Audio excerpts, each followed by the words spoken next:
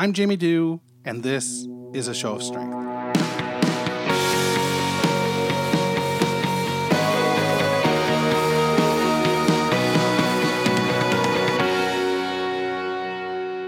Hey, it's Jamie. It's Tuesday, July 31st, 2018.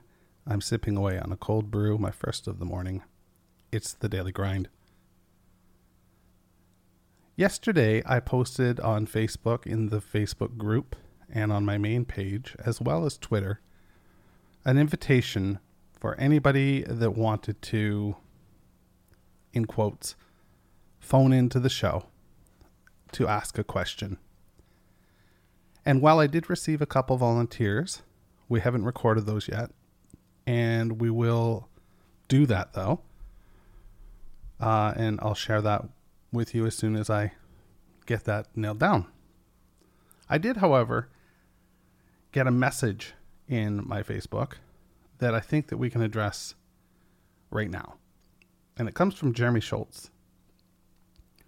It says, I can't call in, but I have a question related to the massive cuts to mental health care funding that the Ford government recently announced, from $2.1 billion over 4 years that the Liberals had promised to now $1.9 billion over 10 years.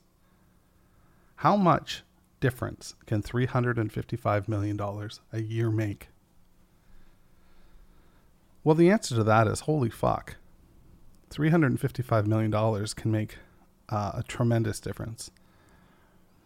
I don't want to get into politics. I don't want to wade into politics at this point. I simply don't know enough.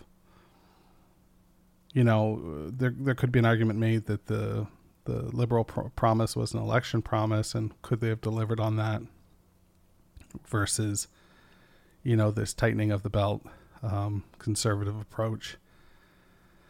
I know which of the two I would prefer.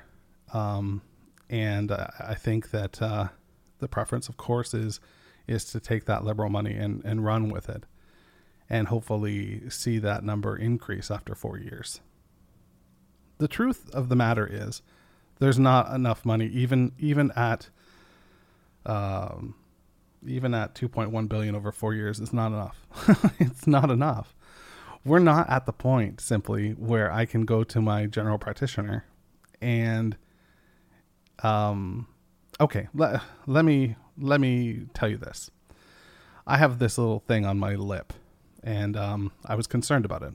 So I went to my GP and I made an appointment, and I can tell you that I made an appointment for the same day. I called him at, early in the morning, and I was able to see him at the end of the day. So first of all,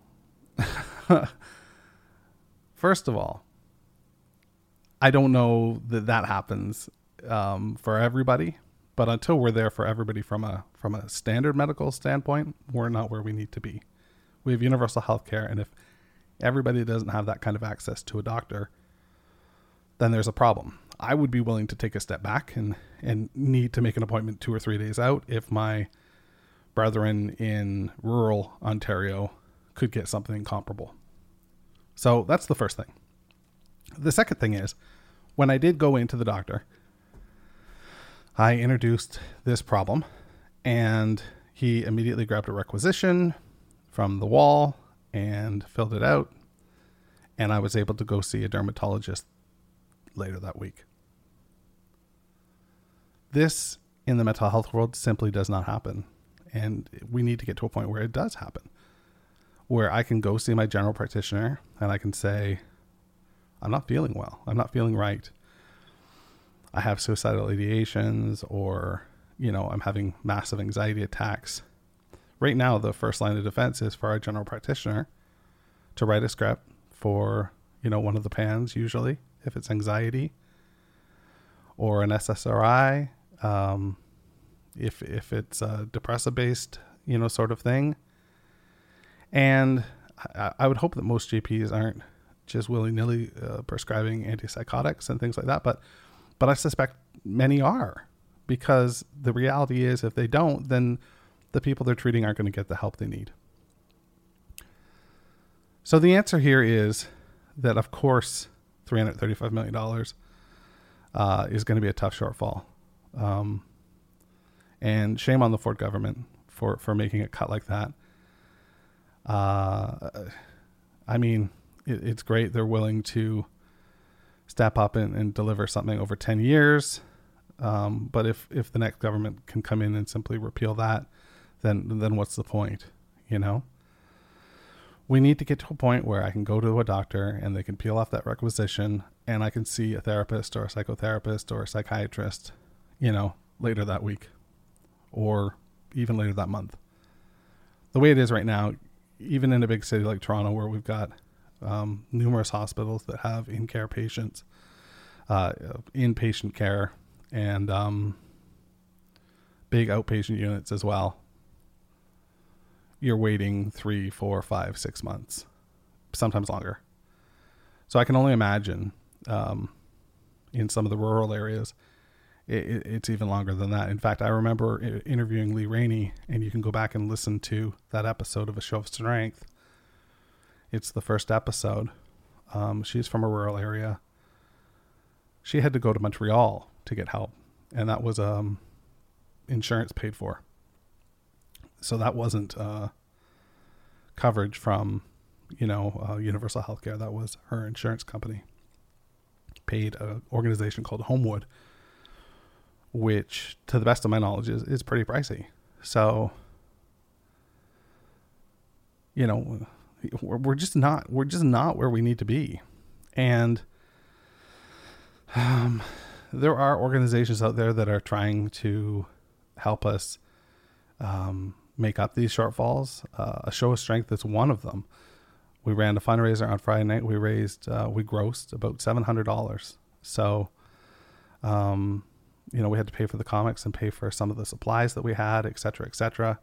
So I think we walked away with, about $500. Well, $500 is a drop in the bucket. I need to do one of those events every day for the next, 10,000 years to come close to generating the kind of shortfall that we're going to have. But we've got other events. We've got One Brave Night. We've got Bell Let's Talk. We've got any organization in the city has a permanent donate now button. Think about that the next time that it comes time to give to a charity and you're not 100% sure which charity to give to. Think about the mental health charities out there. They're there and they need our money. Jeremy, thanks for the question. There it is. That's what I got for you today. Be well and stay safe. A Show of Strength is a movement where I try to encourage courage. You can subscribe, rate, and review the various shows we produce at Apple Podcasts, Google Play, Spotify, or wherever you get your podcasts. For more information, including how to connect on social, please visit www.ashowofstrength.com.